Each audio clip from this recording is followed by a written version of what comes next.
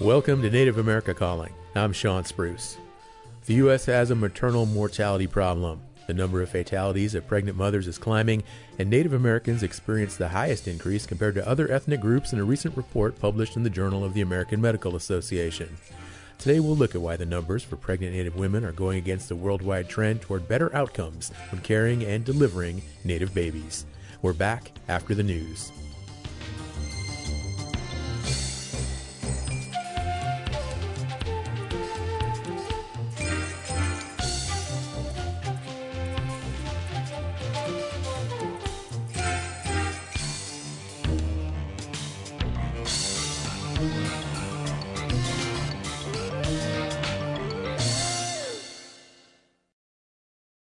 This is National Native News. I'm Antonia Gonzalez.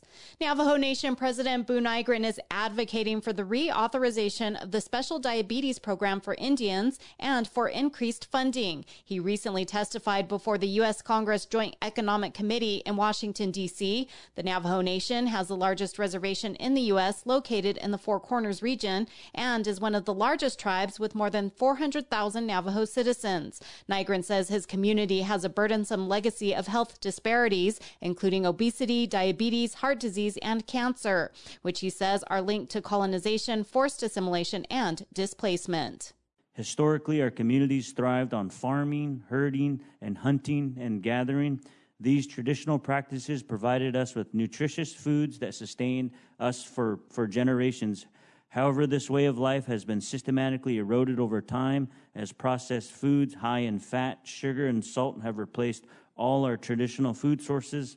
This, compounded by poverty, unemployment, and the lack of transportation, has amplified the health disparities we face today. Nygren says the Special Diabetes Program, established more than 25 years ago, has helped the Navajo Nation, but diabetes remains a public health problem. The Special Diabetes Program for Indians is the gold standard when it comes to diabetes treatment and broadly considered one of the most effective public health programs ever created. We urge you to consider human faces behind the statistics, our elders, our children, and our family. They all look to you and hope that their government will continue to support them in their fight against this devastating disease. Nygren says he supports efforts to reauthorize the program for 2 years at $170 million per year. The committee also heard from witnesses who testified about the economic cost of the disease in the U.S., the role of health and nutrition programs in prevention and treatment, and the role of pharmaceutical interventions. The Oneida Indian Nation in New York and the Rochester Museum and Science Center held a ceremony Wednesday to repatriate remains from the museum to the Oneida Nation. During the ceremony, the museum apologized for the acquisition of the remains and cultural artifacts. Oneida Nation Representative Ray Halbritter says the repatriation is more than a return. He says it's an acknowledgement of them as real people who lived and deserve dignity in life and death. He says it's also a chance to recognize failures and for institutions to take accountability and make amends. The museum's president, Hillary Olson, says it was a significant occasion as museums recognize the trauma they've caused, including excavation, collection, study, and display of Native Americans and their belongings. Olson says museums can acknowledge the unjust legacy of the past and take steps toward repairing harms. 19 remains were returned from various times in history between 200 and 3,000 years ago. The museum says they were excavated, donated, or purchased decades ago and had remained there ever since. In 2000, 25 remains from the museum were returned to the Oneida Nation.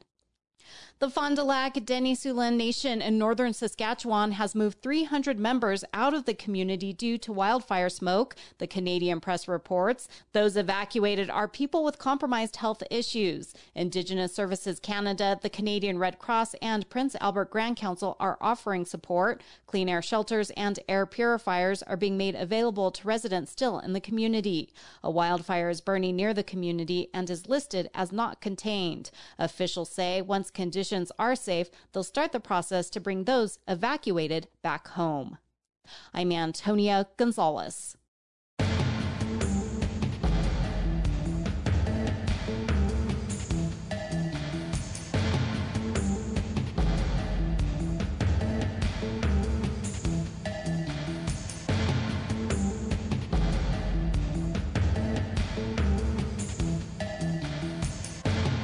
National Native News is produced by Koahnic Broadcast Corporation with funding by the Corporation for Public Broadcasting.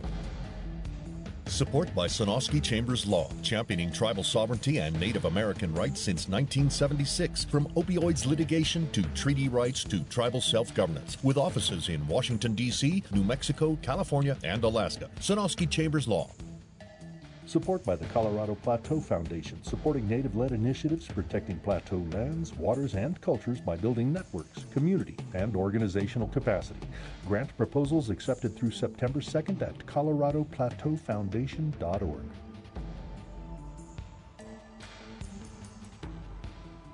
Native Voice One, the Native American Radio Network.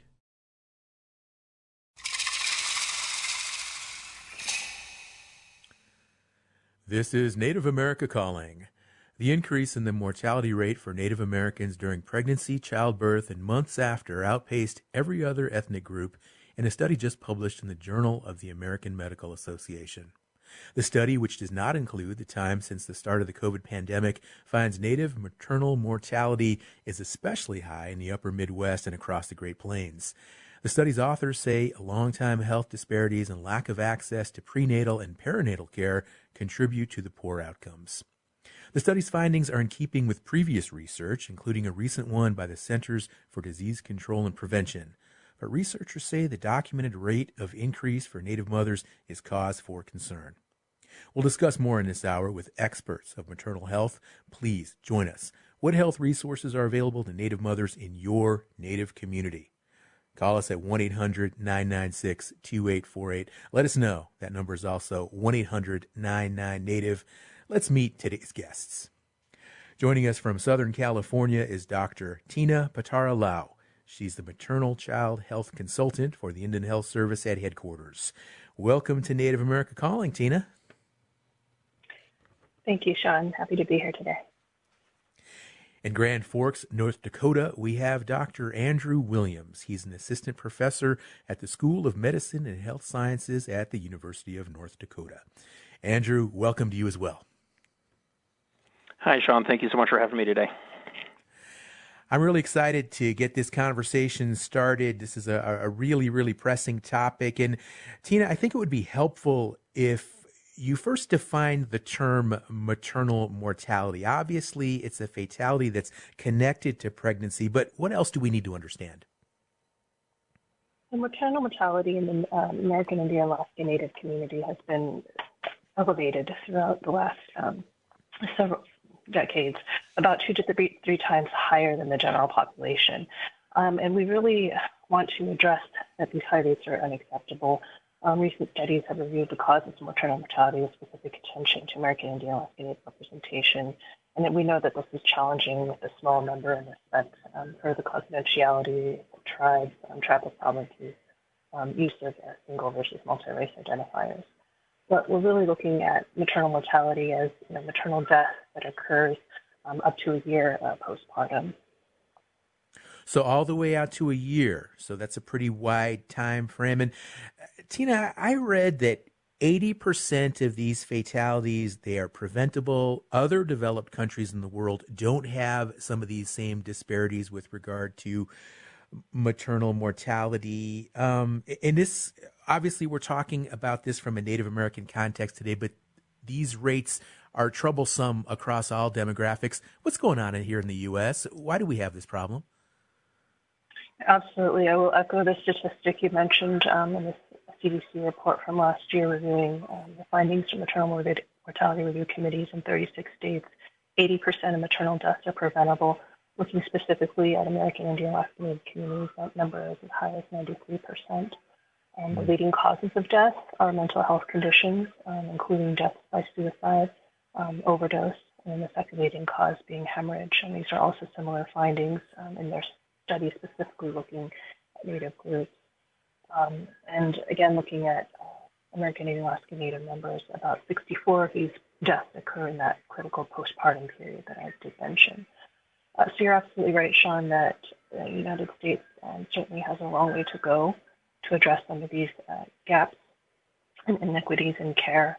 And I think some of the factors that play into specifically American Indian Alaska Native health are the effects of historical trauma, including systemic racism that can last generations, together with adverse childhood experiences, or ACEs, and social determinants of health, such as housing and transportation. These factors all disproportionately affect American Indian and Alaska Native birthing persons, can lead to higher rates of comorbidities during pregnancy, including those mental health conditions and substance abuse.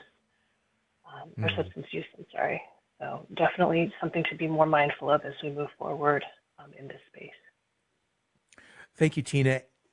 Andrew, we just heard that these mental health issues, suicide and other factors are huge, huge issues here with regard to what we're talking about. But what are some other factors that you've seen or you can address that could possibly be the reason that Native mothers are more vulnerable to this whole idea, this issue of maternal mortality? So I think one of the big issues that we really need to be thinking about, especially given I'm in that region where the data is showing we have some of the highest increases lately, we're also in one of the regions where we have really poor access to prenatal care for American Indian women. Here in North Dakota, we know that it's about 2 times higher rate of American Indian women in terms of starting prenatal care early or not even getting any prenatal care at all. And when you're thinking about the purpose of prenatal care, it's not just to make sure that pregnancy itself is healthy, but there's a lot of conditions that can happen during pregnancy that are going to impact the mom and the baby after pregnancy as well. So I think that's one of the big things we can really start focusing on is what are the ways that we can get people into care earlier? Because we know that if they're getting that proper care, they know the pregnancy itself is going to be healthier, but then afterwards, that postpartum period will more likely be healthier as well. And hopefully we'll see some of those kind of effects after pregnancies. If they're going in for the prenatal care, hopefully they're also going to be going in for that postpartum care as well. And so we can screen for different conditions, both mental health, physical health, et cetera, to really help start combating some of those big issues. So as we've seen with the data, as was just mentioned, things like mental health conditions, especially among American Indian Alaska Native people, one of the highest rates and one of the biggest contributors to maternal mortality in the United States right now. And so if we do a better job treating it and connecting people with care, hopefully we can start bringing some of those rates down. Andrew, at what stage of pregnancy or post-pregnancy are Native women most at risk? Is it that time when they're actually in the delivery room? Is it afterwards? Where's that moment? I think that can be really hard to answer just because, when you're thinking about maternal mortality, we look at the rates and the rates are high, but we have fairly low numbers necessarily when you get down to the actual numbers and the counts of people. But if you look at some of the data recently from the CDC, we're talking about things like mental health conditions, and we don't have timing necessarily connected to that, but in their definition of mental health conditions, it's things like suicide, overdose, substance use disorders, those types of things. So that can kind of happen across that whole period of time, whether it's perinatal or postpartum. And then the second highest rate is hemorrhage. And when we think about hemorrhage related to maternal mortality, that's during that birthing period all the way up to about 12 weeks afterwards is how people would typically define that. And so it's really some of those early periods of, in labor and delivery, and then those first few weeks, first few months right after delivery that you really need to be most concerned about in terms of those conditions. Now, I did read that actual the labor and delivery, that time there in the hospital when the baby's being delivered, there's a lot of emphasis on really making sure that the mother is safe and she's secure. And we've done well. A lot of hospitals have done well in that regard. But it's that post period that there's not quite as much emphasis. Is that true? Yeah, I think for your standard postpartum care, most women don't go back in until about 6 weeks afterwards.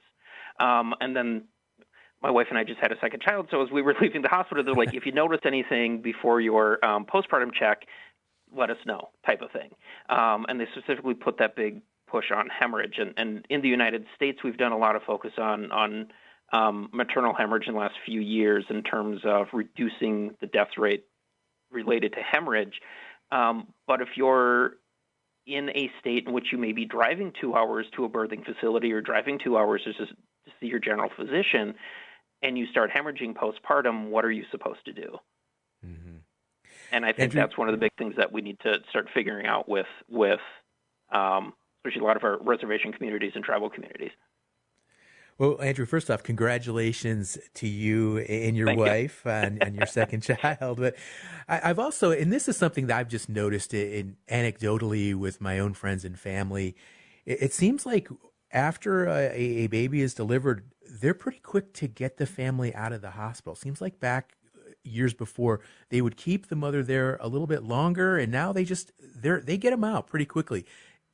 Am I wrong? And if so, and if not, is that an issue? Just not spending as much time there in the hospital after the delivery? Yeah, I mean, I think that could definitely be part of it. I'm not as familiar with exactly some of the data on the length of stay for people in recent years. It's just not part of really what I'm familiar with. But yeah, I think that would just generally relate to just that additional contact with care providers in that early postpartum period. Because again, if you don't catch something, you can't treat it.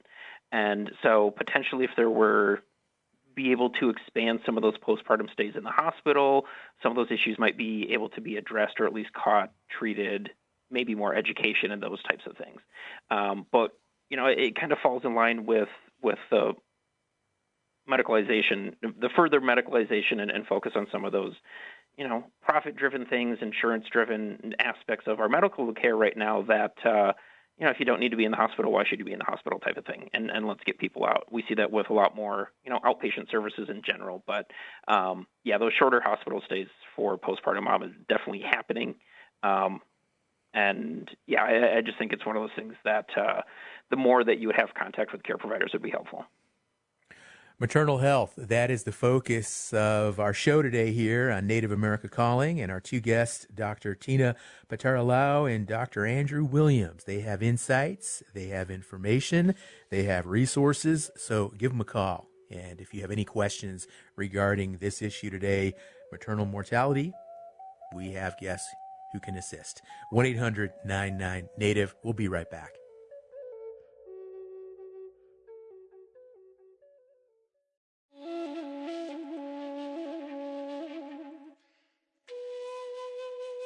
Are you thinking of making a big splash to end the summer?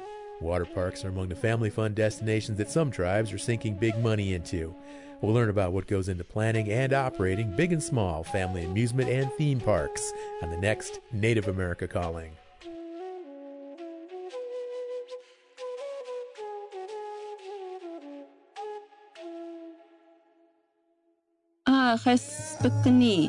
Humi huist lu I chas sin me meetin spenched. Unu nechlu sin Miriam I chas yetlwa. Chquilquil 1000 luon in Kelly such Miriam will necht smi. Quist huimen in surekidsnow.gov. Buhwa chquilquil 1000. 1-800-318-2596. Tli at Samatmeet in Centers for Medicare and Medicaid Services. You are listening to Native America Calling. I'm Sean Spruce. We're focusing on Native maternal mortality today. A new study shows an alarming increase in maternal mortality rates across the board, and Native Americans have seen the sharpest increase. The study shows mental health issues and hemorrhaging are two of the main causes. How do you support mothers before and after delivery? What resources are available there in your community? We're at 1-800-996-2848. That's also 1-800-99-NATIVE. Also, a reminder to please engage with us on social media, too. And with that, I want to share a comment that one of our dedicated followers just posted on Facebook regarding the show we did yesterday about going back to school. This is Patty on Facebook. She said, "What a wonderful counterpoint conversation about supporting children's schools and acknowledging the value and connection of a school to a community, compared to the dominant culture's constant attacks on schools. Patty, that is precisely the type of sharp, keen insight that really contributes to this dialogue here at Native America Calling. Thank you, Patty. I sure hope you're listening. I'm pretty sure you are. Really appreciate you engaging with us. We are reading your comments. We're paying attention. And also Robert, who comments a lot on Facebook too. We're watching you too, Robert. So please keep engaging with us. Wonderful, wonderful followers of Native America Calling on Facebook. Let's get back into our conversation now. And I want to go back to Dr. Tina Patera-Lau. And Tina, learning about these factors here, the mental health issues, the hemorrhaging, I also want to ask you, is the age of a mother also perhaps one of the influencing factors here with regard to these mortality rates? Thanks, Sean. And congratulations to Dr. Williams as well on your newborn. I do want to address that last question, part of your question, which is, yes, we are noticing that mothers, pregnant persons are choosing to birth at a later age, which can lend itself to more risk for complications during pregnancy. And, we are mindful that with that comes, as Dr. Williams alluded to, more attention to be paid during that critical not just postpartum period, but also the period before pregnancy, advising patients that if they are seeking a pregnancy to connect with their healthcare provider and ensure, screenings are up to date, pap smears, sexually transmitted infections, which we know congenital syphilis is on the rise, addressing comorbid conditions such as obesity, diabetes, hypertension before pregnancy to really optimize outcomes during the pregnancy itself. In addition, that segue into the postpartum period is becoming more evident that we really need to be seeing patients back. And, I actually still practiced obstetrics, but, telling our patients that, we really should be touching base, not just with your care support team, but with your provider within 2 weeks after delivery to check how you're doing, physically, emotionally, and spiritually. Being aware of severe maternal warning signs. The CDC has a great resource for the Hear Her campaign for American Indian Alaska Native people to provide resources, education specifically for tribal communities, including lived experience and stories shared by the community. Those maternal warning signs, like I mentioned, if you're experiencing, severe bleeding, soaking a large pad an hour, severe headaches or vision changes, chest pain, shortness of breath, those are all reasons to seek care immediately. But then also touching base with your care provider within that 2-week postpartum frame to evaluate how you're doing physically and emotionally. It's normal to feel a range of emotions, including stress and fatigue. And what we tell our patients as well, it's not normal if you feel depressed or anxious most of the time, start losing interest in things you used to enjoy, feel like hurting yourself or others. So really, your body best. Pay attention to any of these signs and symptoms, before, during, after pregnancy, and find that trusted family member or advocate to bring with you and talk to someone, tell someone, and seek help. Thank you, Tina. That's good information. I think a lot of our listeners can really take that to heart and apply that in their own lives. We've got a caller on the line right now. Her name is Sasha, and she is listening actually online up in Wisconsin. Sasha, hello. What's your question or comment? Thanks so much. Yeah, I am also pregnant right now, and a descendant of the Santee Sioux Nation, so really passionate about the topic. And my question is, what role does kind of federal funding for IHS play in terms of maternal health outcomes? A statistic that I come across in my work in healthcare a lot is that despite increases in the 2023 budget, per capita spending for IHS continues to be significantly less than any other population, including that of federal prisoners.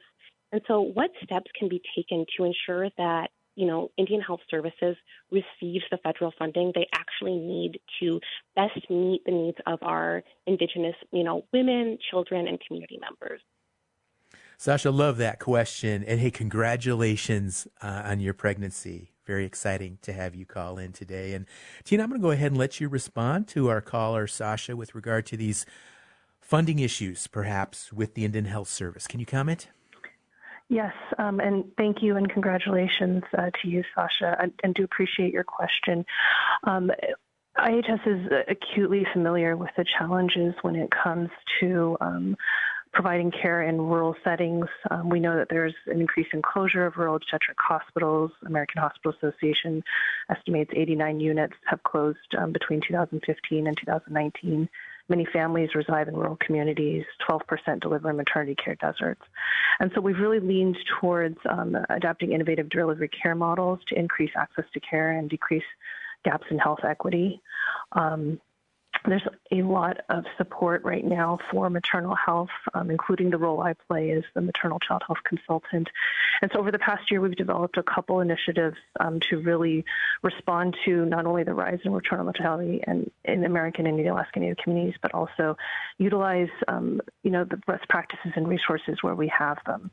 The first of those is developing an obstetric readiness in an emergency department, a training manual which provides sites in those maternity care deserts with readiness checklists, protocols, and training for safe triage, stabilization, and transfer of pregnant patients and newborns. And several areas have put this together and have implemented training to help improve outcomes as well.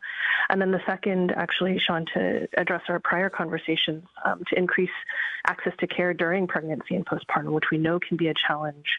To secure the appointment, make the appointment, and find transportation and so forth. So providing a resource called Maternity Care Coordination, which helps utilize telehealth and home visitation support to the maternal infant dyad and increase that screening and education intervention, as well as the use of self-monitoring blood pressure cuffs. And we do this in collaboration again, across IHS, we work closely with our Indigenous leaders and Indigenous providers, including midwives and family medicine providers, birth workers, to help expand care and access where we can. So certainly more efforts in this, much needed efforts in this area. And hopefully for Sasha, for yourself and your relatives, we are paying attention. We are moving some things out to the field at this point. So thank you. Tina, thank you for those insights. And I'm especially excited what you say about telehealth, because these issues that we heard earlier with regard to access to prenatal care and issues like that, perhaps with some of these technological tools, maybe we can address those issues via telehealth or internet appointments and things like that. Really promising. Andrew, I want to give you a chance to respond to with regard to how federal funding affects maternal mortality. Anything to add? Tina really covered a lot of what I was going to say, but I think one of the things that IHS is trying to be as innovative as possible, which is great because we know that there's been that constant lack of funding over time. One of the things that I think more communities can start doing, should start doing, is really working with their healthcare providers and really saying, hey, these are the things that we need as the patients in your community. This is what I want my pregnancy care to look like. This is what I want my birth experience to look like. There's a lot of good examples from around the country that have been popping up the last few years of just allowing community members to come in. Maybe they're going to bring in more extended family members than a hospital is typically used to having. Maybe they're going to want to burn sage in a delivery room or a postpartum room, and that's typically maybe not something that hospital has always done. So I think working with hospitals and having them make sometimes just very easy policy changes in terms of what it looks like for a Indigenous person to come in and give birth and be there for a few days postpartum and have their family members there. Those things are really important too. So I think some of that advocacy for what care should look like and what that postpartum experience should look like is really important as well. And then I think, continuing some advocacy at the federal level, as difficult as that is often, about that funding, because, like any healthcare system, whether it's IHS or a private system or maybe someone that's contracting with IHS, they can only go so far as what the dollars are going to let them do. And so I think in the future, the more that we can advocate and show, like, this is needed, we need the funding, is hopefully going to go a long way. Thanks, Andrew. Let's bring in a third guest into our conversation today, Nicole Gonzalez. She's in Albuquerque, New Mexico, and she's the founder and a health policy director and board member for the Changing Woman Initiative. She's also a certified nurse midwife, and she is Navajo. Hi, Nicole. Thanks for joining us. Hi, it's nice to be here. Yeah, it really is. I'm so glad you're able to join today's conversation. Well, tell us a little bit more about your role as a midwife and some of these other responsibilities that you have. What's your approach to maternal health? Well, I find there's many approaches to addressing maternal health, especially in Native American communities. That's part of the reason I founded Changing Women Initiative, because I was seeing there was a lot of gaps in access to prenatal care. And also just lack of respect in childbirth for Native women through the years is something I've witnessed. And now I've shifted actually from attending births in a hospital setting into more attending births in a community setting in people's homes and supporting Native women in reclaiming traditional birthing practices for themselves. And so what I've seen in this process of reclamation is a lot of healing and trust being built, as well as like a lot of awareness of what kind of things contribute to maternal mortality in our communities, while trying to raise awareness around the complications and the complex healthcare system that Native people have to engage on a daily. And I think a lot of misunderstanding people, healthcare providers outside of our systems and outside of our communities are unaware of how complex it is just to access care as a Native person, depending on whether you're tribally enrolled or not, whether you live in a rural community or whether you access care in an urban setting and you're not in your community.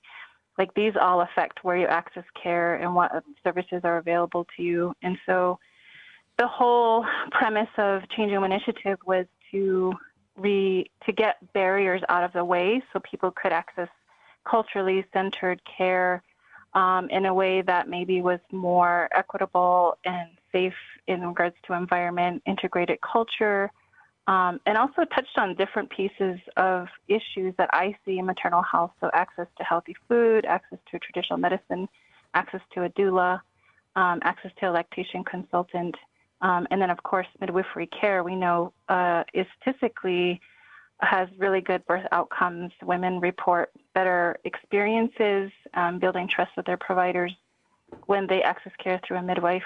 And New Mexico is unique because we attend 33% of all births in our state, which is different than other states. Mm-hmm. Culturally centered care. Nicole, you mentioned earlier a lack of respect for Native women in childbirth. Could you give us some examples of that? What do you mean by that? Well, I would say often what I see when I have women transfer from a hospital setting or getting care started in a hospital setting or an IHS setting is they might have some education around diabetes if that's what they have, but they're unclear how to use their glucometer or even if they have it. So there's the education piece that's missing. Informed consent about providing care. I feel the research I've done is there's still a high number of unconsented procedures done to Native women within the IHS hospital and within hospitals in general.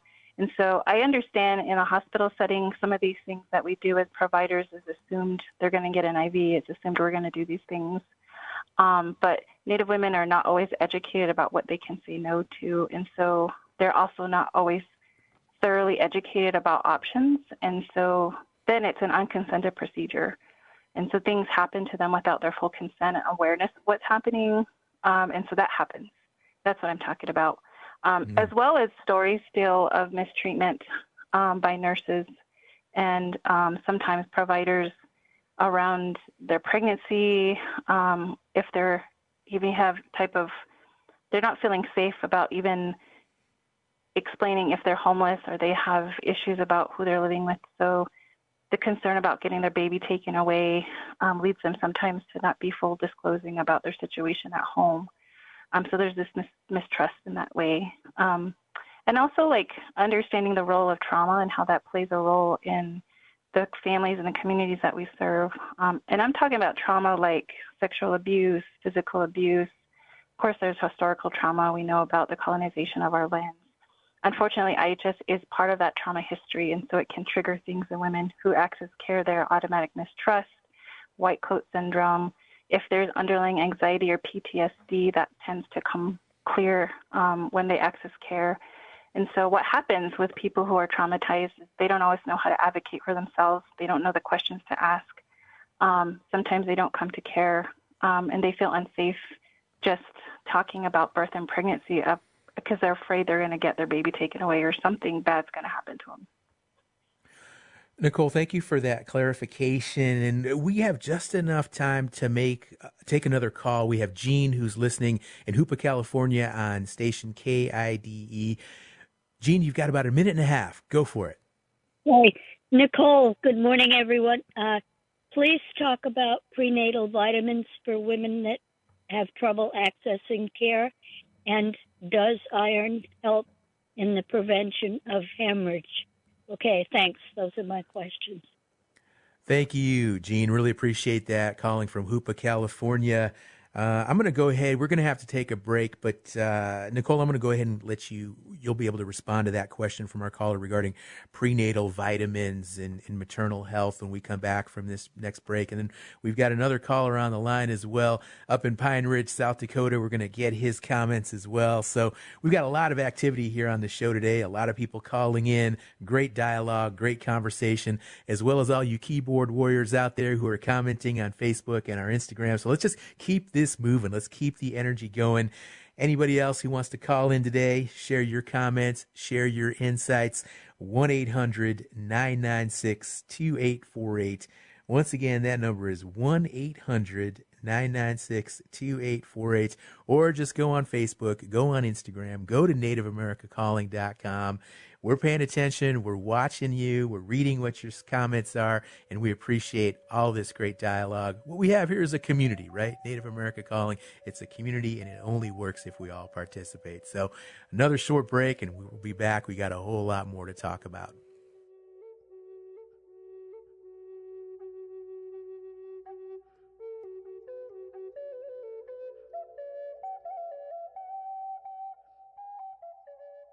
Program support by the Colorado Plateau Foundation, a Native-led foundation supporting Native-led initiatives protecting the lands, waters, and cultures of the plateau for generations to come. The Colorado Plateau Foundation helps to build networks, community, and organizational capacity. The Colorado Plateau Foundation is accepting grant proposals through September 2nd. Eligibility information is available at coloradoplateaufoundation.org. You're tuned to Native America Calling. I'm Sean Spruce.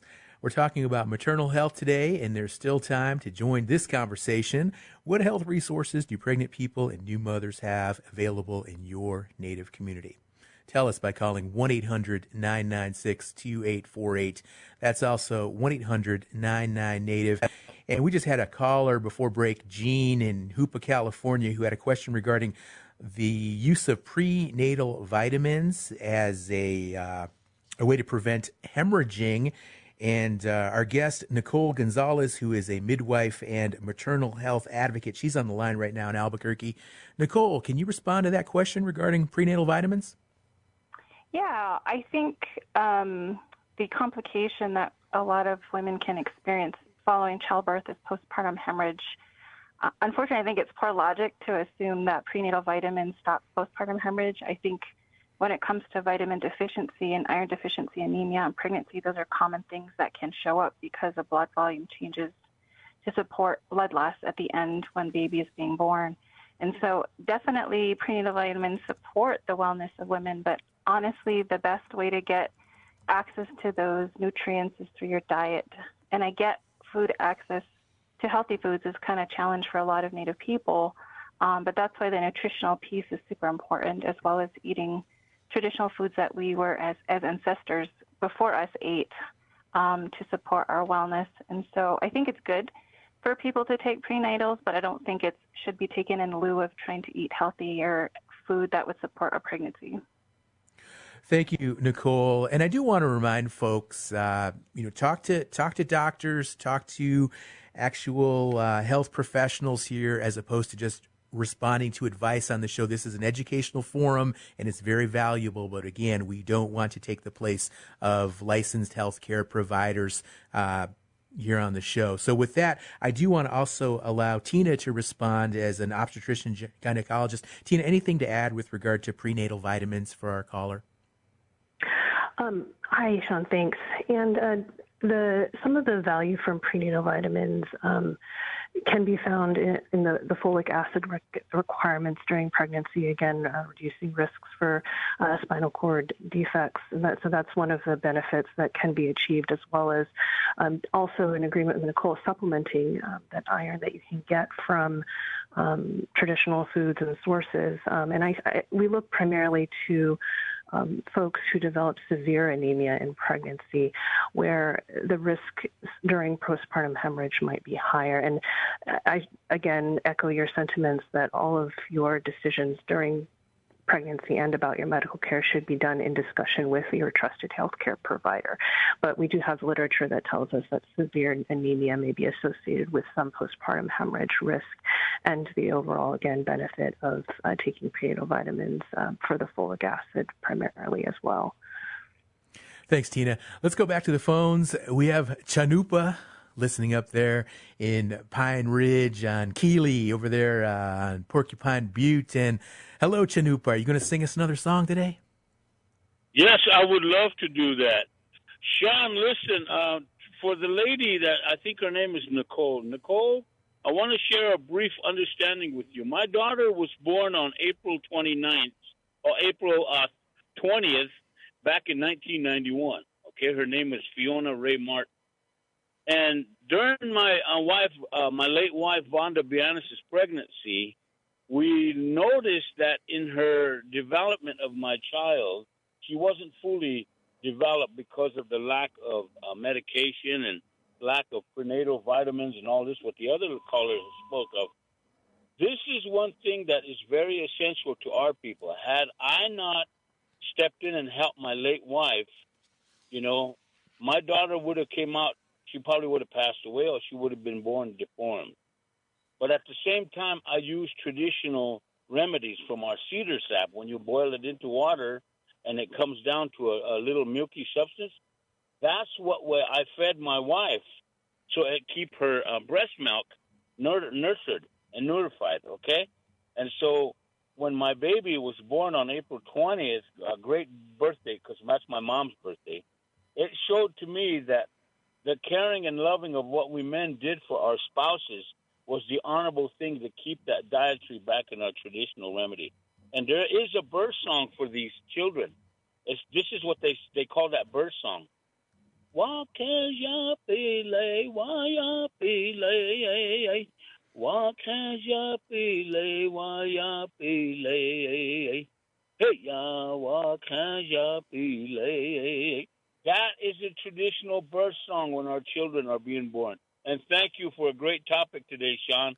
I will it back to you. Have a good one. Thank you. Oh, Chanupa, thank you for that song and for all of your wisdom, for all of your insights. And I want to go ahead. We have another caller on the line, but I do want to give Nicole a chance to respond. Nicole, our caller, Chanupa, he stresses a man's role, a father's role, a spouse's role with regard to the childbirthing and the pregnancy process. Anything to add to that? Yeah, absolutely. I love that he shared this beautiful song with everyone. Definitely, there's lots of male partner roles or partner roles in childbirth and in pregnancy. I often work with couples and their partners are asking how to support their birthing person in childbirth and pregnancy, especially in a traditional sense. And so discussing their role as being in ceremony with their baby is often something we talk about. But also, like, if birth isn't happening in the home or in a hogan or in a traditional space that it used to, and it's happening in the hospital, men want to know what their role is in that space. And so that's a discussion definitely when you talk about bringing in traditions about how to make that space a ceremonial space. I know someone had talked earlier about being able to burn cedar. But the other thing to think about as somebody, even if a non-native provider in a hospital setting, is making sure when women are birthing their babies, like, to encourage the staff, the nurses and the doctors to maybe be quiet after the baby's born, so that the first thing the baby hears is their native language by their family. And I think that's a beautiful way to integrate language and culture into a space that isn't traditionally in our home or in a ceremonial space, but like to make it that way. And I think a lot of times we want to support birth and ceremony in a space, because we know for Native women, birth isn't happening at home, it's happening in a hospital. But I love that he was able to be a partner and support and bring the song forward for his wife, his late wife and his child. I think it was a great example of how men can integrate and be part of this experience with their partner. Absolutely. In what you say, the importance of those first spoken words that a newborn hears being in a native language, that's really profound, Nicole, really profound. We have time for another caller, Dr. Anthony Stately, who is listening online in Minneapolis, Minnesota. Hi, Anthony. Thanks for joining us. Hi, bonjour. Sean, nice to hear you, and thank you for taking my call. I appreciate it. Absolutely. Well, please, any insights, any thoughts you can share regarding maternal mortality? Sure. For one thing, I just want to really quickly say, Pidamia, which Sean, Chinupa for that beautiful song. That was amazing to hear. So thank you so much. And also, Nicole, thank you for your comments about the role of midwives and also doulas and pretty much anybody that works in the sort of like the traditional and cultural healing and birthing spaces. I think these are really important things to sort of bring to this conversation. I think one of the things that we don't often think about is like how hard it is for Indigenous women and Native women specifically to find a place in more Western or sort of like typical medical entities like hospitals and other places, a place where they see themselves reflected in the environment and a place where they feel they're going to be well taken care of and listened to and appreciated and reflected back to them their cultural life ways and an appreciation for that. Like so many of those spaces are just traumatizing for them. They've experienced all kinds of traumatizing situations throughout their lifetimes that are related to medical care. And so encouraging in lots of ways, in every way that we can possibly, to integrate traditional and cultural healing practices and spiritual practices into that environment and creating a space for that to happen is really critical.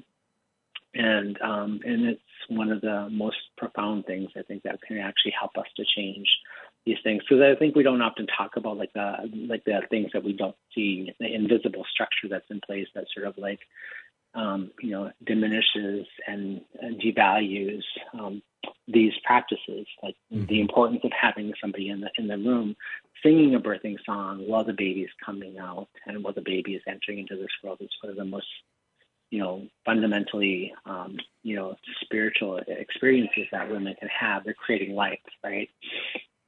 And so part of it is making sure that we're trying to create systems that are actually welcoming of quote unquote alternative or decolonized ways of sort of having this happen. And that's a really important thing to try to be pushing at systems level as well, right? Like in hospitals, in healthcare, getting these things supported through health insurance plans and those kinds of things. Those are really important conversations to be having at structural level things as well.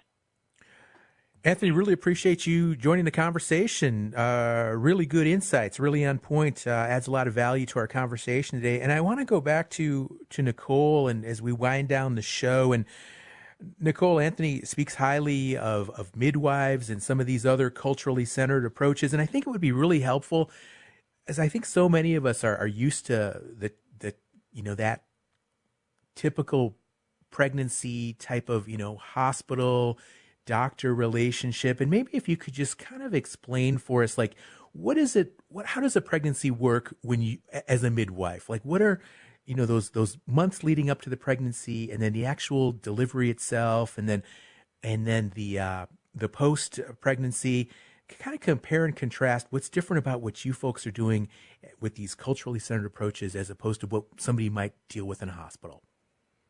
Right. I think the biggest difference that I see is I've spent a lot of time with traditional healers and medicine people is when it comes to traditional medicine and healing, there's not a time frame, right? Like it's not like they see you in 30 minutes and you're gone. So that is different.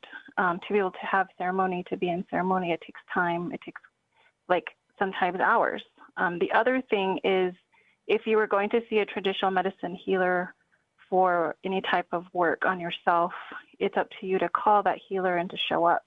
Whereas if you're going to see your midwife or your doctor, right, there's an assumed responsibility placed on the physician or the midwife and the practice to make sure that you come to your appointment. And so the sense of responsibility for navigating care is very different in a Western colonial medical system than it is in a traditional system. And so trying to merge the two worlds as a midwife, and as many of us who are Indigenous midwives are kind of in that place of being a bridge. And so we have one foot in some knowledge about traditional teachings around childbirth and pregnancy, but we also have the skill sets and the knowledge in Western medicine to manage more complicated issues like postpartum hemorrhage and other things, comorbidities that show up during pregnancy. And so when you talk about the differences, one is having an awareness of the trauma in the community, historical trauma in regards to what's happened in the community to make it be what it is, one. Two, having the language and the understanding of culture from where people are coming from and working from that lens to serve them and work with them. Three is understanding the power structure. When you go into a hospital or when you're working with a physician, like obviously they have years of experience, but there's a power imbalance there, and understanding that they hold power with knowledge and they can either use that against you or work with you to help have a better health outcome for yourself and your baby. And so in regards to midwifery care being different is there's more time spent with women. There's more visits people can have, so they have more of an intimate relationship with their midwife depending on the setting. A lot of nurse midwives work in a hospital setting, so sometimes they're in the same situation as physicians and having a 15 or 30-minute window to see people and having to see like 20 people in a day, which doesn't allow for good relationship building. But in a community birth setting and a community setting for midwives who choose to do birth in birth centers or home, like you get an hour visit with women, you go into their homes and you visit with them, you see who their family is. In regards to postpartum, you see them up to 5 visits prior to 6 weeks, and you see them, not only the mother, but also the baby. And so they're not separate. They don't go to a pediatrician. You are responsible for the wellness of both up to 6 weeks. And so it's just a very different couplet model. We don't separate mom and baby once they're born. We take care of both up to 6 weeks, and that is different. In regards to training and skill sets, being knowledgeable about collaboration and transfers and knowing when to transfer for higher care if something complicated in the pregnancy shows up, that's what we're trained to do, is to acknowledge and be aware of when things are not normal anymore. But also coming into the pregnancy with women from a lens of that pregnancy is normal and healthy process. It's not a disease process we're managing. Yes, we order labs and all of these additional things to support the pregnancy is continuing to be normal. But we don't come from the lens automatically there's something wrong and we need to order labs. And I think that is a different mindset sometimes than the way medicine is taught in a Western colonial sense. And so when you work with a midwife, you have better relationship with them, you have more autonomy, you have equal decision making, you have a better relationship with yourself and your body, and you feel more prepared to be in the mothering role when you're done. Nicole, thank you. I just can't say enough about those comments you're sharing here on our show. And quickly, we've got about a minute. Tina, I know it can be intimidating going to a doctor, but please tell us what you do, Tina, as an OBGYN to put your patients at ease. Oh, thank you, Sean. And Nicole, thank you so much for lifting up the work, not just of midwifery care, but of Indigenous midwives. I was fortunate and I realize now this is not the norm, but I was fortunate to be trained by midwives during my first year of residency, and I think this is what sets my understanding, set it apart, was that, birth is a very low intervention, very natural process. Okay. And as a non-native provider, it's important to be open and curious, practice humility, and establish that trust. So thank you. Thank you, Tina. And thank all of our guests today on the show, as well as the callers who joined the dialogue. Wonderful conversation regarding maternal health. Please, listeners, join us tomorrow for a tour of tribally run amusement parks and how they contribute to local and tribal economies. Until then, thank you for listening to the one, the only Native America Calling.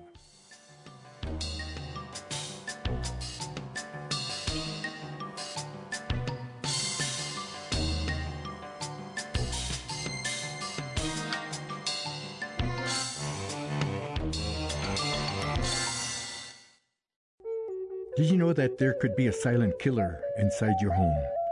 You may know it, carbon monoxide.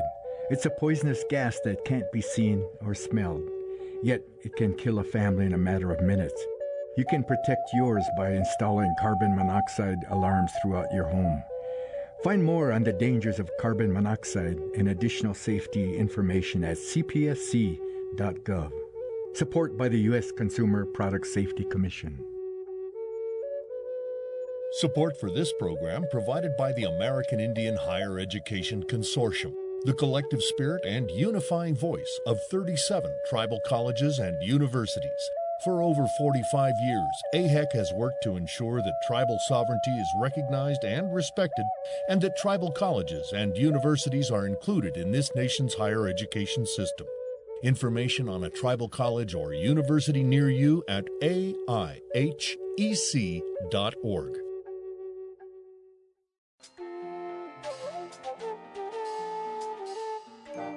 Native America Calling is produced in the Annenberg National Native Voice Studios in Albuquerque, New Mexico by Koahnic Broadcast Corporation, a Native nonprofit media organization. Funding is provided by the Corporation for Public Broadcasting with support from the Public Radio Satellite Service. Music is by Brent Michael Davids. Native Voice One, the Native American Radio Network.